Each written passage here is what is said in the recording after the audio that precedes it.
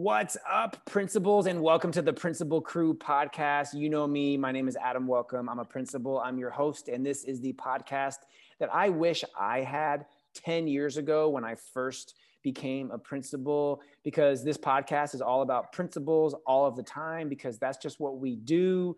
The job is fun. It's hard. It's challenging. It can be lonely at times. You know what I'm talking about. So that's why we have this podcast. And today on the show, I am so excited to welcome first year principal. Oh my gosh, in a pandemic with so many different things going on. I know this is going to be an awesome conversation. Alma Henry, all the way from Kansas. Alma, welcome to the podcast. Hey, Adam. Thanks for having me. Appreciate For it. sure, 100%. So for those that don't know who you are, tell us about yourself, where you're from, where you work. Just kind of give us the lowdown. Okay. So this is my first principal gig, yes, but I am actually my third year as a principal. And then I started being an elementary or a middle school teacher here in Hutchinson, Kansas.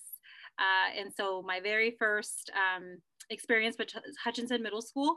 And I grew up in Hutch. I actually moved from Mexico when I was 8 years old, and I couldn't speak a lick of English.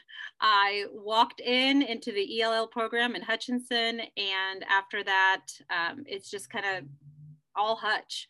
I went away for just a little bit to college, and after I came back, I never pictured myself back into my hometown. Hutch had always been home, I suppose. After I did middle school for about 6 years or so, then I became an instructional coach at the middle school. Loved it, every minute of it. And after that, I thought, I really wanted to make a big impact or a difference, and not just in the classroom. And so I kind of started dabbling in the leadership a little bit, and I loved my practicum hours as a principal. So I looked into it. So after that, I became an elementary principal, completely new to elementary. And so this is year 3 now here. Yeah, I love it. So if I ever come to visit, I need to remember to call it Hutch. So I sound like a local. Is that kind of right? Like if you say, "Hey, Hutchinson," then people know you're not from there. But if you walk in somewhere and you're like, "Yeah, I was just in Hutch," people know. Hutch.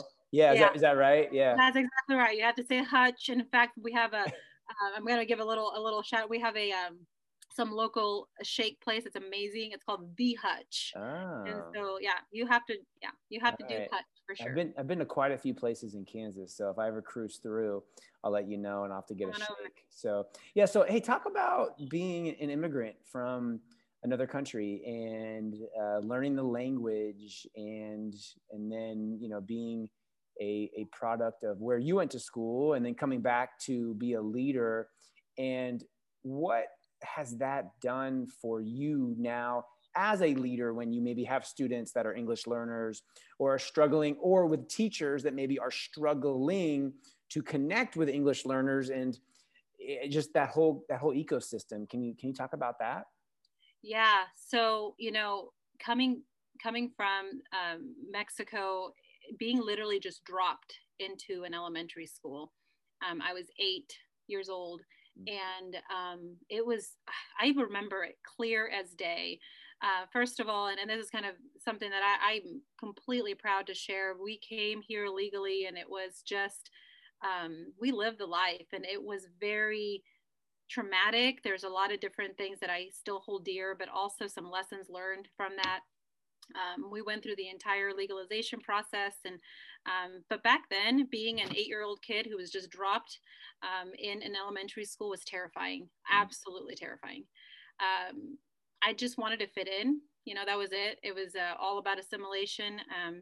It didn't look anything. School didn't look anything what it looks like now. I was basically very secluded. It was an inclusion room where it was 8 hours a day, every single day, Monday through Friday. I learned English. That was really it. I learned some math here and there and some social studies, but it was English. That was it. I had the most wonderful ELL teacher. Her name was Mrs. Riojas, and she would do Monday through Thursday these tapes. And I would, you remember those like blue headphones? Oh, yes. Large headphones. They look like Beats, but they're like not. Shout out to the blue headphones, the original Bose Beats. Yeah, I get it. So I put my blue headphones on, and the little gal would say, um, you know, this is how you say yellow and obviously she's speaking in Spanish. In English, yellow, repeat after me, yellow. And so I'm like, yellow. So, Wow. and every day, Monday through Thursday. Friday was the day we could go back into our classrooms, our regular classrooms. We'd walk in there, and I was terrified, but that's where we can kind of interact with other kids. And that's kind of where I learned my street English there.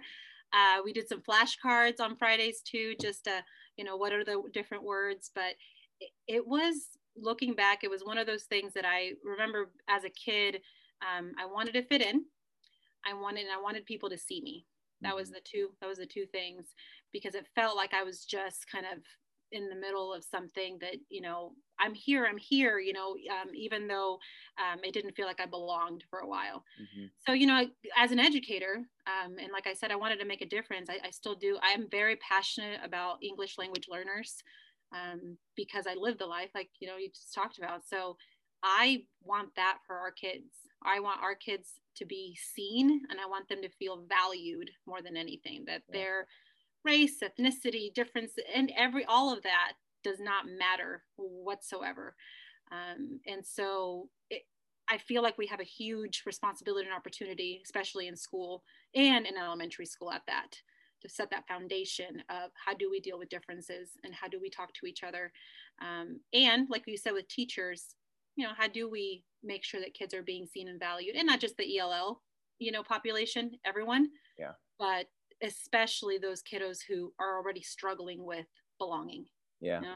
I think too, something that we haven't talked about was the parent component. My first admin job, I was an assistant principal at a school, and a large portion of the kids of the community were Indian. They were from India. And that was it was new for me. And some strategies that I did was I went to go visit families in their home, and I would eat lunch with the kids and talk with them and just learn about different things about their community so I could better connect with the parents when it was a positive phone call home or a negative phone call home, without knowing the demographics of Hutch, and just maybe, giving ideas to leaders and aspiring leaders and educators out there. Do you remember how your parents felt from a school perspective? And if you don't, that's fine. Or what you would say to people, like what recommendations would you give? Hey, when you have a family that doesn't speak the language, or, whatever it is, here are some tips to help connect with them, to make them feel a part of the school community. Yeah. I think what goes a long way is going that extra step. Sometimes it is kind of a joke when, for instance, Spanish, that's that's my language. That's my very first language. And I do have in our school, and I can get into our school demo later, but I have a large portion of Hispanic. And so I have, I believe 27%, if not 29% Hispanic. And so I have, Spanish is spoken quite a bit among 8 other languages. There's 9 languages spoken at this school. And so it's about, making sure, like what you said, you're making those connections with them more than anything else, and that you are going a little bit extra to know, like, I want to make sure that you are a part of this school more so than anybody else, because there is already a language barrier there. So I'm trying to get through the barriers more than anything else. So I guess some of those tips would be just going that extra mile.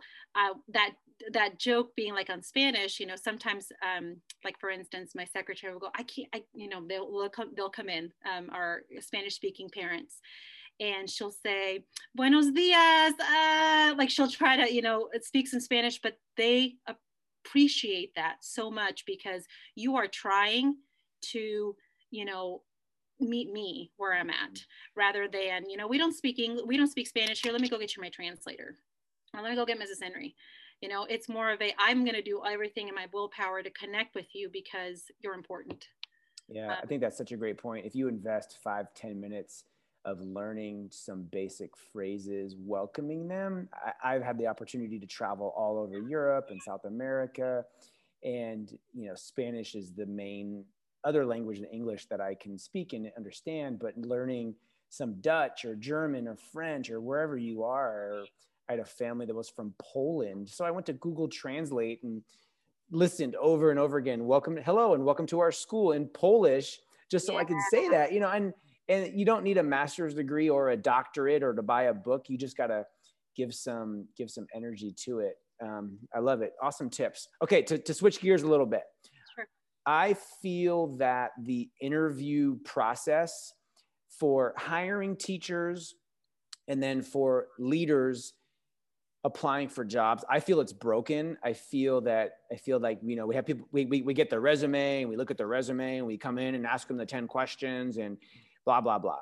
So I've always been fascinated with trying to find that question or those questions that really dig deep so I can find out who you are to see if you will be that member of our team that's going to take us to the next level or bring in something that we don't have. Maybe we're kind of weak in our EL department or our SPED department, so the resume only says so much. What is your favorite interview question to ask candidates when hiring new staff? My favorite question is, how do you build relationships with kids who are hard to build relationships with?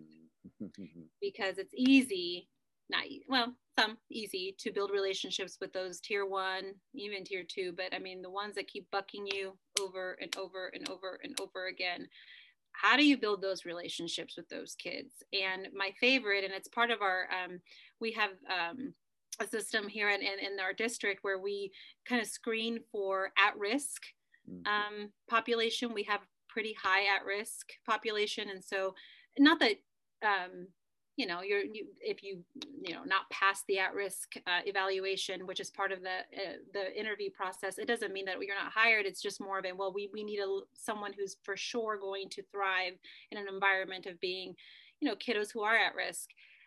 But one of the questions on there, and I won't say it word for word, but it's basically something like a kiddo who's bucking you on, I'm not sure, a misbehavior in the classroom, maybe blurting, for instance. What would you do? What would you do in that situation? And then a teacher could say, well, I would make sure that I'd have a conversation with that student. Great, you do that. That doesn't work. What would you do next? Okay, well then I would. Okay, great. That's an idea. That doesn't work. What would you do next? And to me, I'm thinking like, how long would you go? When do you give up? And I hope the answer is never. I never give up.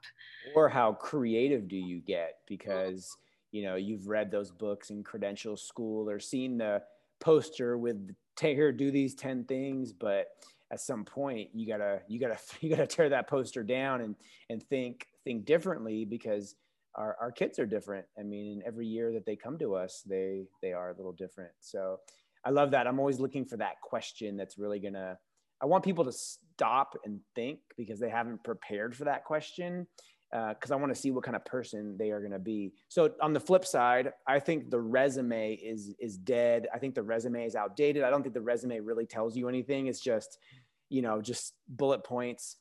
What recommendation would you give to aspiring leaders that are looking for that instructional coach, assistant principal job? And not necessarily from a resume standpoint, but when they're interviewing and they're presenting themselves, what tips or recommendation would you give to them? So, take the resume out, so they really show the hiring committee who they are. Do you have any tips? I guess maybe my style when I interview. So, and I'm going to go to the flip, but when I interview, my style is kind of what you're talking about. It's a conversation, kind of like what you and I are having right here. Mm-hmm. I guess in my thinking, that resume says a lot of what can I do in terms of technical skills, trade, that sort of thing. Most of that, as we can teach that. I can't teach heart. That you have, that if you have a heart for kids and it's there. So I guess in the flip side is if you're aspiring to be an instructional coach or a principal, you go in there and you talk about why you want to do that. Why is it lighting you on fire? Why is it your passion? And just be completely vulnerable and honest with why you're doing this in the first place, and leave out the bells and whistles and I have a STEM background. Okay, sure, that's great, but it's more about having that heart for kids than anything else, because like what you said, once you have that heart for kids and they're important to you, everything else kind of Yeah.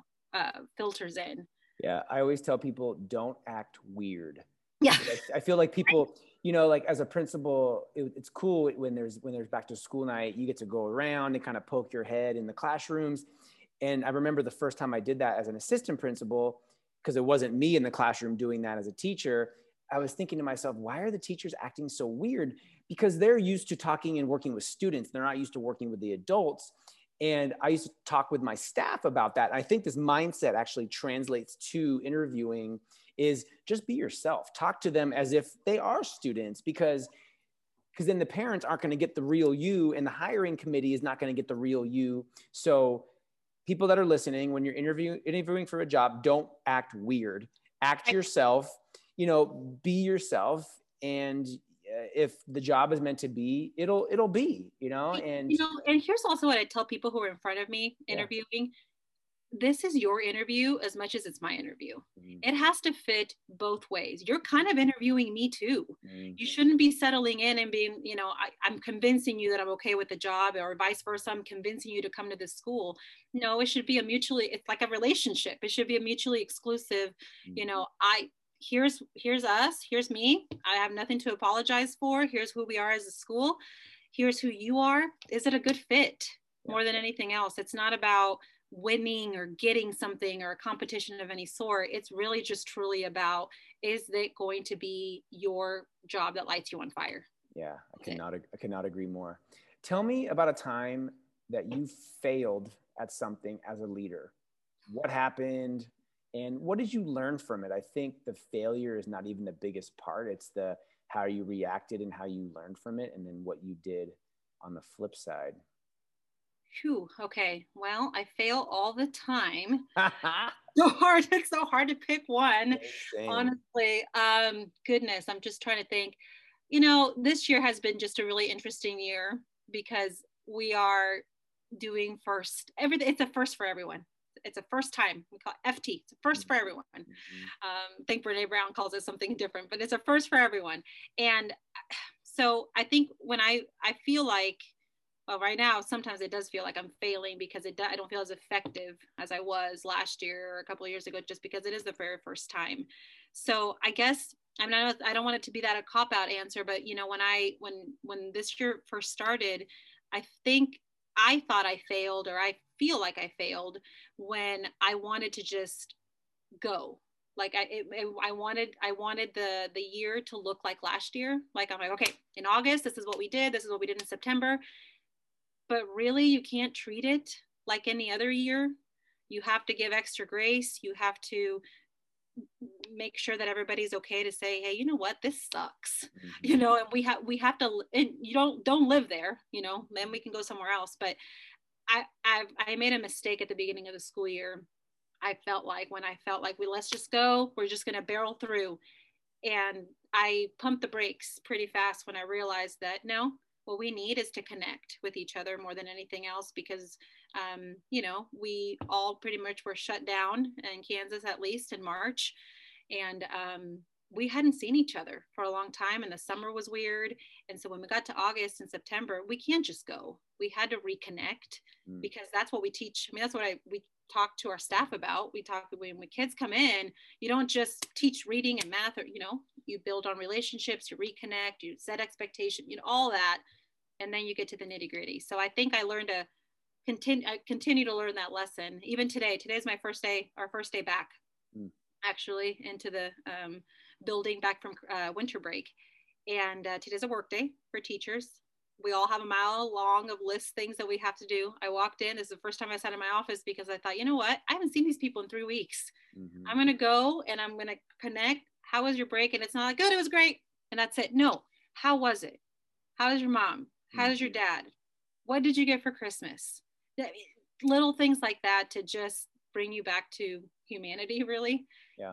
what we want right now. Yeah. Leaders that are listening right now, I hope you're taking notes, because it's those things that make the difference. It's not that the borders or like the chairs all color coordinate in the classroom. It's knowing about people and finding out about them and checking in with them with genuine care, because that's the essence of a team. And then when things get really tough with the team, your team will be stronger because of those connections and those relationships that you have.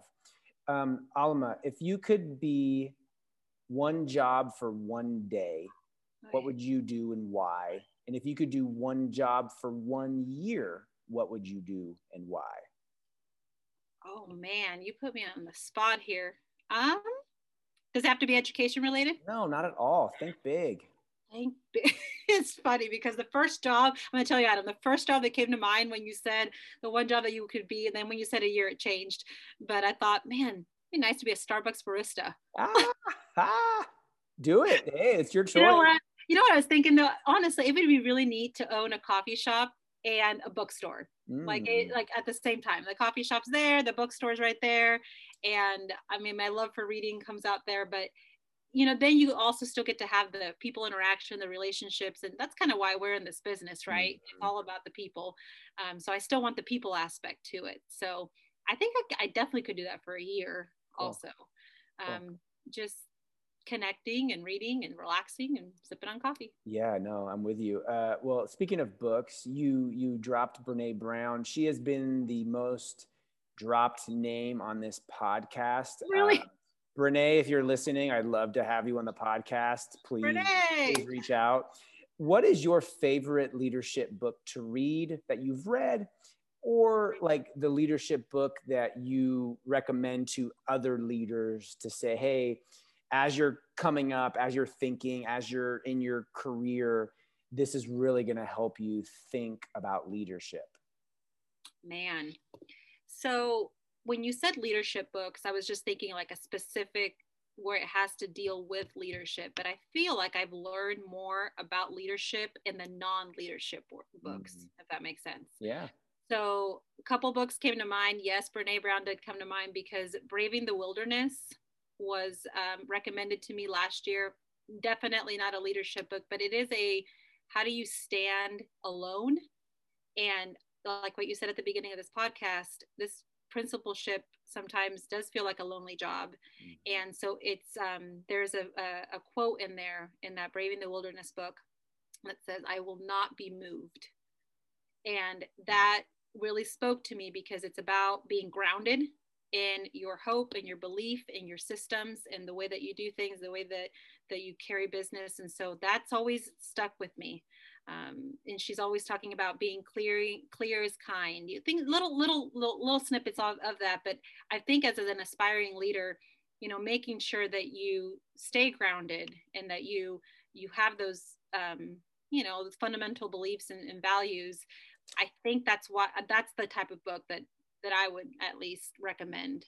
I said a couple and then I just lost the other one, but that's the one that really like stuck out. Yeah, no, I love it. All right, so the president calls you, any president, I'm just being general, and he says, Alma, I want you to come and be the Secretary of Education for our entire country. That's a big job. What do you do? What are your priorities in that position for public schools across our country? I know this is a hot topic, but I think for me, equality is number one. Mm-hmm. I think that, you hear a lot of the word equity. Yes, that's part of it too. But, right now we have to have really hard conversations, I think, about, what are we instilling and teaching our kids in terms of how we handle differences of opinion, differences of, especially differences of opinion, but differences also in just in the way you appear in terms of your appearance and all of that. So I would tackle equality more than anything else. that's something that we keep talking about here over and over again. You know, in our school, our Hutchinson STEM Magnet is the name of our school, and I love the fact that it is the melting pot of Hutch. So I'm not a neighborhood school. I actually, it's all over town in Hutch, and so I have some area that come in, and it is, like I told you, the 9 languages. So we have all sorts of different demographics that come in. We wear uniforms. And I love that, because I keep telling the kids, what does the word uniform mean? It means one. And we are one. We are completely one together. And you can't tell, you know, socioeconomic status, or you can't tell any of that. And I think that would be my number one go-to, that I want every building to feel that way, to feel like I matter here, no matter what I think and no matter how I feel. Well, you have my vote, my friend, for that job. I don't know. But Alma Henry, thank you so much for coming on the podcast. Appreciate the conversation, the ideas, the books, the tips, the background, and everything else in between. And for everybody listening, thank you for listening. Thank you for subscribing and recommending this podcast to your friend. And as always, I hope that you have an absolutely amazing day.